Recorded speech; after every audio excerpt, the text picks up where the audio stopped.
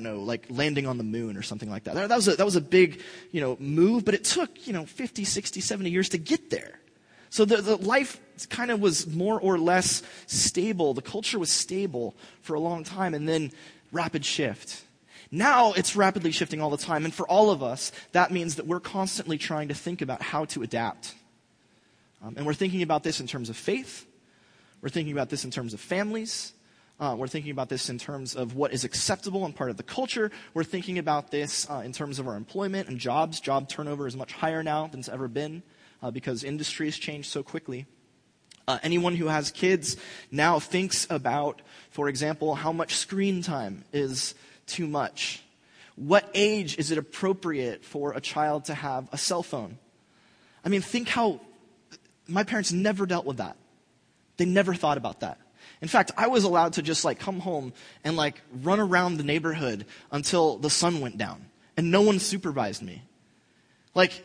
Now it's I put my kids on a bike and I'm like, don't be out of my sight. You're not, it's unsafe. I mean, it's the same city. I don't know what happened, how that changed, but the change is real. It's real. And the question then is, how does faith change with that? How do we adapt our faith? And that's the question I think we're going to get an answer to today. How do we change faithfully? How do we faithfully adapt to an increasingly post-Christian context, a context that's changing over and over and over and more rapidly? How do we do that without forsaking the truth? So as we encounter this text for the last time, this section of text, let that sit in the back of your mind. Let's read together. This is 1 John 2:18-24. Little children, this is the final hour, and as you have heard, Antichrist is coming. Yet even now many Antichrists have come, which is why we know that this is the final hour. They left us, but they were never really with us. For if they were truly ours, then they would have stayed with us. But their leaving made it plain that none of them were really ours. Look, you have the Holy Spirit's anointing, so you all are in the know. I'm not writing to you because you don't know the truth, but because you do know it, and because you also know that no lie originates in the truth. Who's a liar? Well, anyone who denies that Jesus is the Christ. Such a person is the Antichrist, the one who refuses to acknowledge Father and Son. No one who denies the Son has the Father, but the one who acknowledges the Son has the Father too. Make sure what you heard from the beginning stays with you. If what you heard from the beginning stays with you, then you will stay with both the Son and the Father. A little recap. I mean, if you just listen to that text, you can hear John's sadness in a lot of ways because of what's happened in the church. The church in Ephesus was a place where the Apostle John kind of probably started it and shepherded it. And then as time went on, other people who claimed to have been from the Jerusalem church, other people who claimed to have known Jesus but really didn't, at least not as well as John did, came in and started teaching new stuff. New stuff. And John was a little bit worried about it, and this teaching kind of grew up in the church, and eventually the churches in Ephesus split. They had a big fracturing, and John calls these people who came in Antichrist. They were against the real Messiah, against the real Jesus. And we talked about that last week. The real Christ, the real Jesus, the one that John preached, the original, classic Christ. He was the one that was real. And these were bringing in a new Jesus, a new Christ, a better, more fun, more palatable, sweeter, more fun to follow Jesus was what they were preaching. And a lot of people went after that. A lot of people liked that. And then the church split. It broke up. And you can hear in this text a little of John's frustration and sadness. They were from us, but they weren't really with us. They never were. And now they're gone. But you also hear this note of hope. And I want to zero in on just one piece of the text here. Look, you have the Holy Spirit's anointing, so you all are in the know. This sense that, there's all this bad stuff that happened, but good news, friends, you, the ones I'm writing to right now, you Christians, you stayed the course, you stayed in the faith, you have the real truth, you didn't get turned aside, you're the ones that I'm proud of, I love you, and I'm so proud of you, and the reason you were able to avoid error, the reason that you were able to stay on the course and not get put off the path is because you have the Holy Spirit's anointing. See it in that text, you have the Holy Spirit's anointing. Something special. If you've been in church for a long time, you'll hear people use the word anointing. And they usually, I think, mean something like a special gift, right? Like, oh, that guy is anointed, meaning that like he's really charismatic maybe. Or this person has an anointing for prayer, meaning that this person is really amazing at prayer, like they have a real gift for prayer. Well, maybe that's somewhere, but that's not really what John's talking about. And I want to show you what he's talking about. I want to show you what this anointing is and why it made these people, these Christians, safe and unchanged when the Antichrists come in. So this word anointing, it's charisma in Greek. It's very rare, actually. It doesn't get used a whole bunch. In fact, in the New Testament, only right here. And only a few times in the Old Testament, in the Greek translation of the Hebrew Scriptures called the Septuagint or the LXX. Only a few times is it used. And I want you to see how it gets used. And you shall take the anointing oil, pour it on the Levite's head, and anoint him. Charisma there is oil. It's a certain kind of oil. And what Moses is talking about is the command from God of how you're going to make priests, right? These Levites, they're in the priestly caste, the priestly family. They are walking along, and then when they're time to become priests, they get a special oil that gets put on their head. And this oil smells really nice, this next text. And you shall make from these a holy anointing oil, an ointment compounded according to the art of the perfumer. That's New King James language. It just means it smells really great. It shall be a holy anointing oil. Charisma is oil. It's always oil. It's never anything else. And it's strange that it gets translated as so many different ways, as like anointing or this or that. In fact, in the Old King James, it's translated as unction in 1 John. You have the Holy Spirit's unction, which is, an Old English way of saying like a special, oil that got put on these people. Well, what we see is that really when John's talking about charisma, when he's talking about anointing, he's not talking about a special, amazing thing. He's literally talking about an oil. He's talking about the process through which people become priests. And if we follow John's theology throughout the gospel and in the Johannine literature, we see all the way through that John imagines, it's the New Testament, all of it, imagines Christians in the church as a new temple. And Christians are priests in this new temple. The old temple has been destroyed in 70 AD. This is probably written after the temple has been destroyed. There is no more temple. There are no more priests, except that Christians have become the new priesthood of God, the new worshipers of God. And this is the first thing in your note sheets. In 1 John, being anointed by the Holy Spirit is the process through which a Christian becomes a spiritual priest. When you're anointed by the Spirit, you become a priest. You become embedded and initiated and deeply set into the truth and doctrines of the church. The Holy Spirit instructs you. If you follow the way that John, the Holy Spirit gets talked about in the Gospel of John, he leads us into all truth. So the Holy Spirit takes people to truth and buries them and surrounds them and puts them in, embeds them in the church. And through that, Christians become these priests.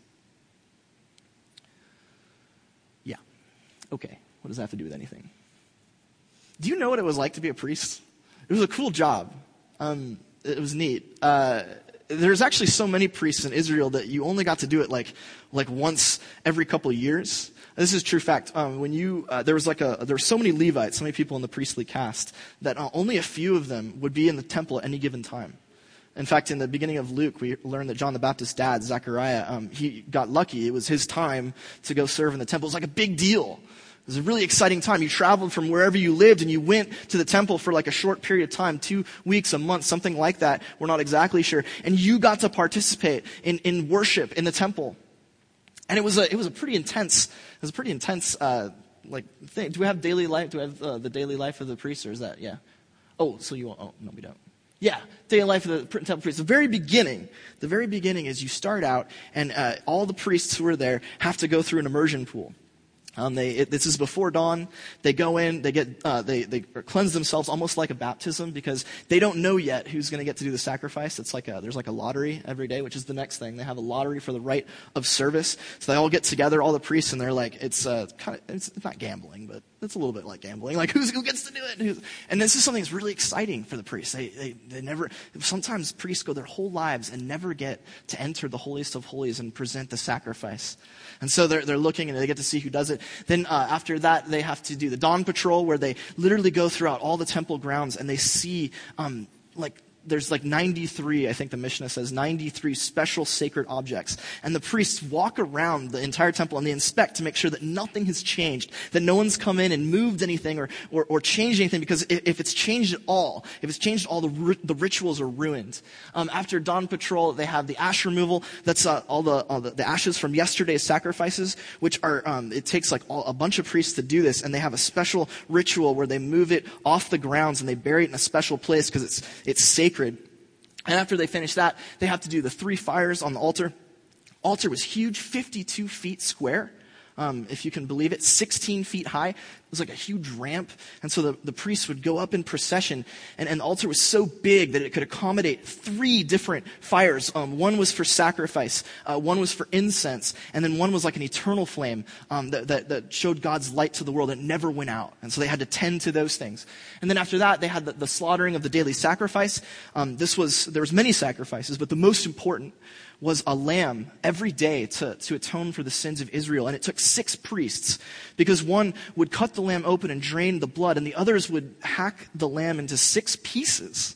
And then they would have this really special procession where they would go up and they would put in the fire to make the sacrifice. And the lucky priest would take the sacrifice into the holiest of holies and perform ministrations before God.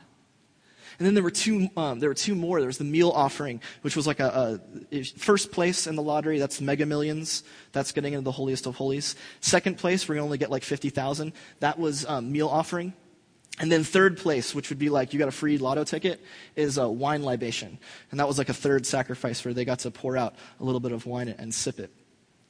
That's a lot of stuff. That's an intense day.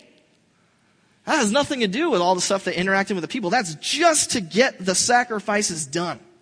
And every bit of this, if you read the Mishnah, it's like so exact, it's so precise. There's no variation here. This isn't like, here we have a liturgy of sorts here where we kind of do the same thing every week. Nothing like that. That is nothing like that. I did take a shower this morning, but other than that, it was pretty much nothing in common there. I didn't do dawn patrol. Perry does dawn patrol. He goes and makes sure that the grounds are safe. Here's the thing. So let's imagine that you have a question about God. Right? Who do you ask in the first century? You have a question about worship. What's worship? What's it like? What should it be like? Who do you ask? Someone who does this all day. Someone who spends their entire life focusing, hoping that they're going to have a chance to be a part of this this ministry, this true worship. These people are intimately familiar. I think this is the next thing on your note sheets. Priests are specially qualified to discern the truth. Why? Because they live lives of attentive worship. But here's the thing, though. They may also become attached to non-essential rituals.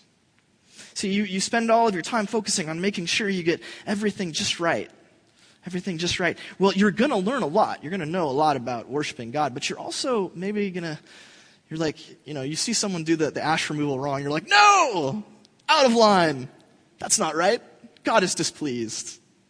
Maybe you become so attached to the rituals that you lose something of the heart sometimes of what temple worship is about. It's interesting that God judged the temple. The priests did this faithfully every day. And yet somehow Jesus tells us that it became a den of robbers and thieves. Even though the rituals were done properly, something about the temple needed to change and didn't. And as a result, the priests failed in some ways in their task. Well, if we look at our text, we could almost, kind of gloss it. We could say, look, you have the Holy Spirit's anointing there in verse 20. And what that might be is it might be you've become priests. You're so familiar with what it looks like to worship God in spirit and truth that you've been embedded in all of the truths. You know all the ins and outs of worship. You're so familiar with it that you're unshakable. You're strong. And as a result, you are in the know. That's just literally in Greek, it's like you all know. But it's idiomatic, and it really has that sense in English of you're all in the know. You understand. You've got great knowledge about everything that there is that's important. And as a result of that, because you've been embedded in these rhythms, you're not going to be shaken. You're not going to be moved aside.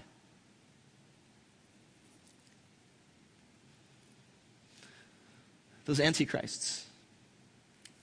We talked a lot about them last week, kind of the things that they were doing. And it's possible. It's possible for us to get this sense that the antichrists were like these really bad people. Like they sound really bad. They're against Christ. John's using a polemic there.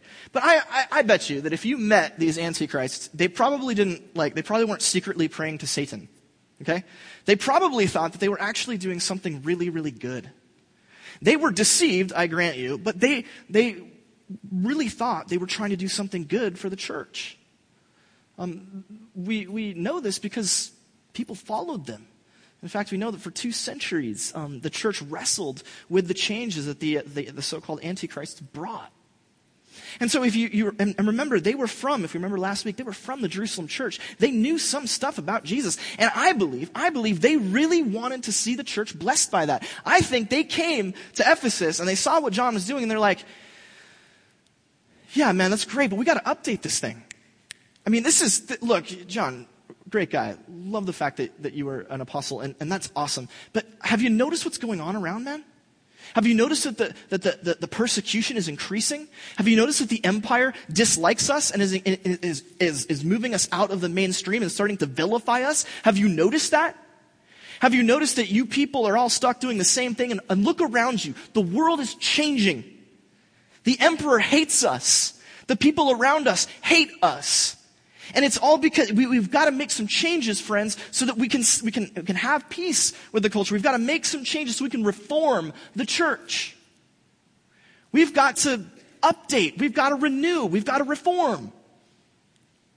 I think that they were really trying to do something good. I think they wanted the church to have a powerful gospel that impacted the culture. We all know people like this, hotheads, reformers, people who see that things aren't working, that they've become stilted and stratified and strictured. And they're looking at the church and they're saying, you're just like the old temple now, where you're so rigid, you're so unchanging, that you're getting left behind by the culture. And people out there aren't coming to Jesus because you just keep saying the same stuff over and over. Well, the reformers, they made a big mistake. They told lies about Jesus in order to get people to listen. But you can see that at least their pastoral heart was in the right place, probably. This is what we can say about reformers. Reformers are specially qualified to renew the church because they have a pastoral vision. But they are also in danger of abandoning the truth. This is what happened in Ephesus, where there was a group of spiritual priests who had the Holy Spirit's anointing, who were deeply embedded in the rhythms of the church and the doctrines of the faith.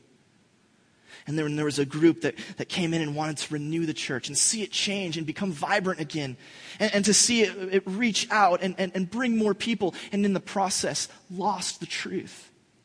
And when these two groups collided, the church exploded. And John is trying to pick up the pieces in 1 John and show them what had happened. And is that what's always going to happen? Are we doomed to repeat that same cycle? Because friends, I can tell you right now, the culture is changing radically, and the church is trying to find ways to adapt. It's happening in every element of church life and culture. It's happening in all of our personal lives as we try to be faithful as Christians in the midst of changing times and changing circumstances. It is becoming more and more difficult to figure out what needs to change and what needs to stay the same. And is it always going to be this group over here, the reformers, and this group over here, the priests, and the priests know their stuff, and the reformers want to make change, and they come together and they blow up, and the church fails? Are we doomed to repeat that? Or is there another way? Do we have a video? Let's watch a video. This is awesome.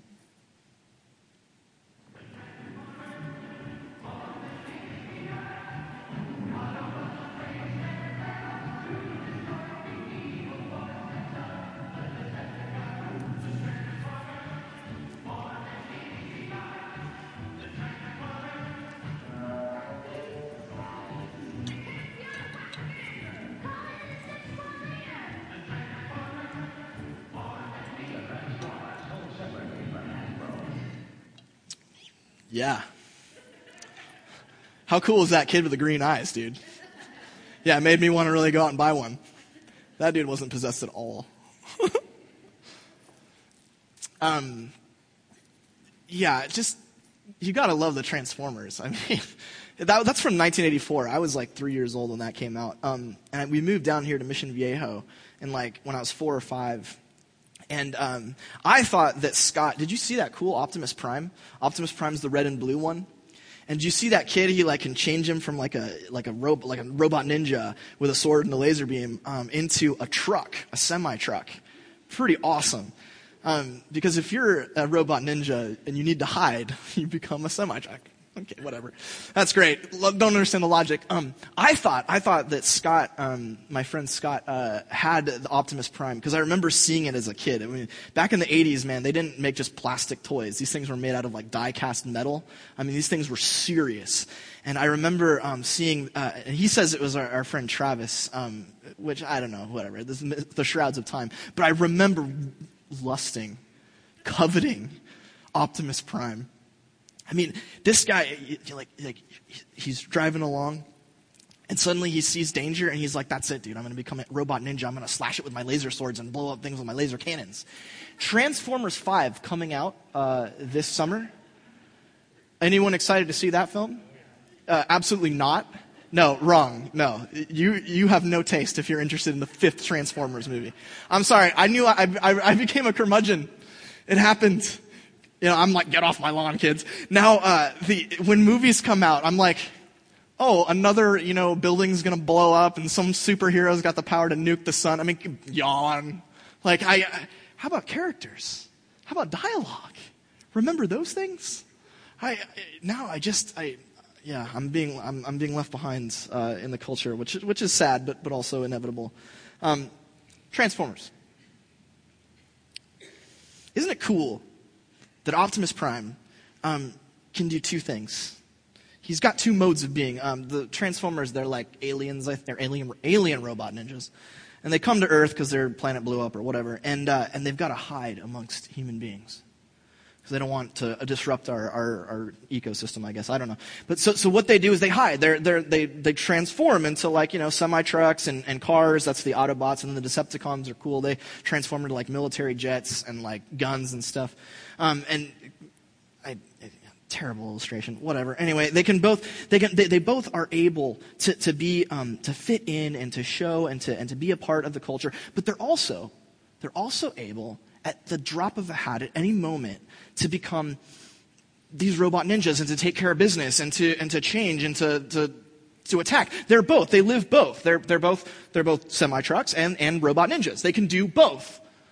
Kind of like this guy.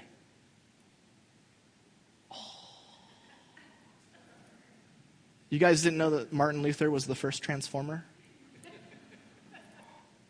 Yeah, true fact.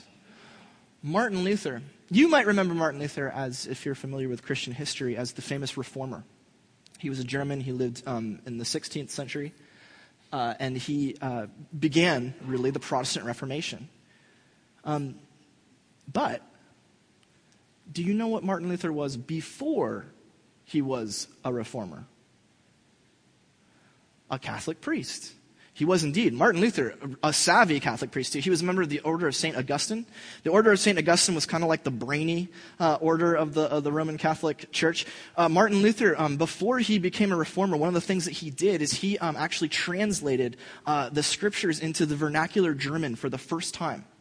Martin Luther, and he did it not from the Latin Vulgate, but he did it from the Greek and Hebrew texts that they had available. He marshaled all of the original, the oldest manuscripts that he could find, and then he translated them into German because he was so passionate for the needs of the people that they could understand the text. And yet, he was also a professor of theology. He was a priest of the highest standing. His priestly credentials were just off the charts. He studied and studied and studied. He knew doctrine. He knew dogma. He knew the text. He knew it inside and out.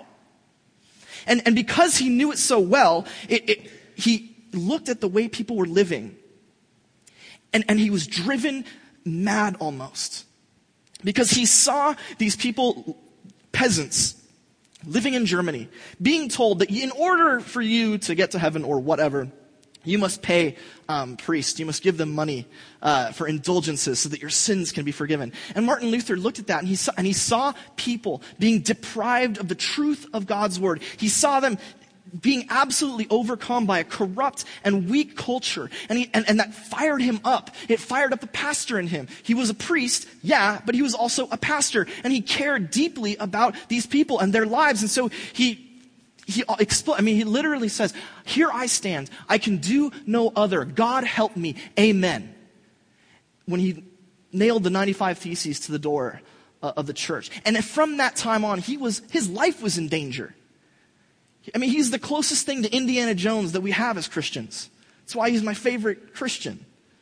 Also, I mean, he had kind of a foul mouth, I'm not going to lie to you. But that's neither here nor there. Anyway, Martin Luther, he lived in both of these worlds. He was a priest of high standing. He was deeply embedded in the doctrine. He knew the truth. He read the scriptures. And yet, he was also pastorally minded. He cared about people. He looked at the peasants and said, they need Jesus, and we're keeping Jesus from them because of all the stuff we do. Everything that we do is keeping them out of the church, away from God, and they've stopped believing because of our actions in the church. He lives as both priest and then reformer. He becomes a priest-former. I mean, come on. Priest-formers, more than meets the eye.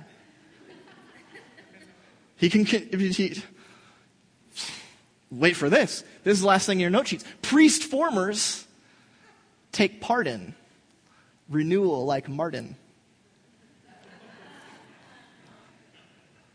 Yeah, you go ahead. You try to rhyme with Martin. Even harder, try to rhyme with Luther. I came up with twofer. Think about it, though, like priests and reformer is a twofer, like Martin Luther. It didn't quite work as well. But my point, though, is that Martin Luther knows how to do renewal. He knows how to make change in the church. It's faithful because he's a priest.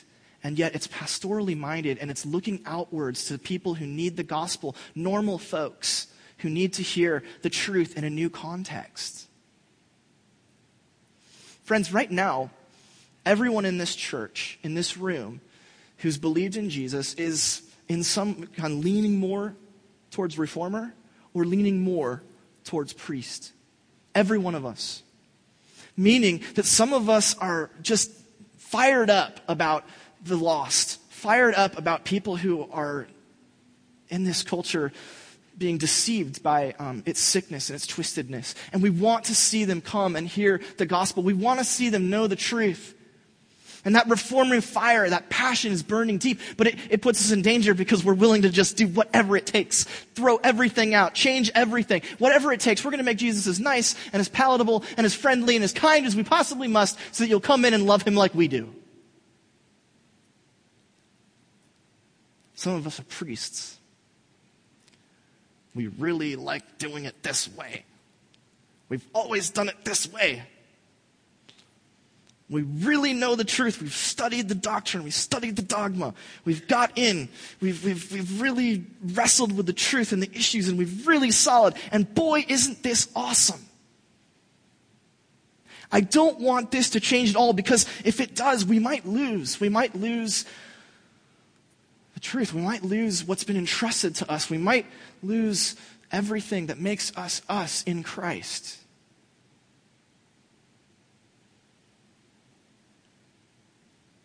Are you a priest or are you a reformer? If you're a reformer, go to school. Martin Luther, notice this. Notice he was a priest first, then a reformer. He got the dogma, the doctrine. He really wrestled with the scriptures and the truth. He understood in a very deep, powerful way the truths of who God is. I mean, if you want a primer for who God is and what God's about, you can look at our Constitution. We've literally enshrined the truth about God into our Constitution. It's fairly long, like 18 pages, something like that. But if you really want to start to get to know the basic facts of who God is, go and look at that. And then start looking at all the references to the scriptures and dive into the scriptures and get deep with them. If you're a reformer and you're out there and you're passionate and we want to save the people and get the gospel out, we need to do whatever it takes. Before you do that, go to school, get instructed, become a priest. You've got to be a priest before you can be a priest former. For those of you who are priests, you need to start caring again about the lost. And not just in I want people to become a Christian. Yes, me too. Who doesn't in the abstract? But become willing to say, I'm going to investigate. I'm going to look at my life, at the way I do things, the way our culture and our church and our family does stuff. Are we really making this something that is going to get people and draw their attention and bring them in? Are we really evangelistic in our outlook? Or are we so rigid in who we are and what we look like and what we do that we're unwilling to get into people's lives and heads out there? Because we're afraid that if we do, we're going to lose something, the way that it is. If you're a reformer and you need to go to school, I would suggest a small group. Everyone wants me to lead all the small groups. I've tried. I suck at it. I'm terrible. I am the worst at leading small groups. I'm disorganized. I'm terrible at communication. I'm the worst. But here's the thing. I don't have to lead a small group. If you are a person who is deeply interested in going to school and getting to know Jesus and getting to know the doctrine and the dogma of the church, come talk to me and we will figure out a group for you in the fall. We will figure it out. I may lead it, I may not, but somebody is going to do it because it's so important. We can't make change until we know God and we know the truth about who He is. We know grace, we know justification, sanctification, all those things. You've got to be rooted if you want to make change. Talk to me. And if you're a priest, you need to have a fire lit. And I'm not sure exactly how that looks. I suspect that it means that you need to go meet more non-believers and spend time with them and start to realize how much they need God and Jesus in this culture. And I don't know what that looks like. Maybe it's an outreach, evangelism-based small group. I would love to talk to somebody about something like that. Maybe it's just spending time and saying, you know what, I hang out with all these people at church all the time. I'm going to go hang out with one of those pagans, see what they're like, see how dirty they are. They're dirty. They're fun, though. Check them out. And when you do, see if the fire isn't lit just a little bit. But whatever you do, remember, priest formers take part in renewal like Martin. Let's pray.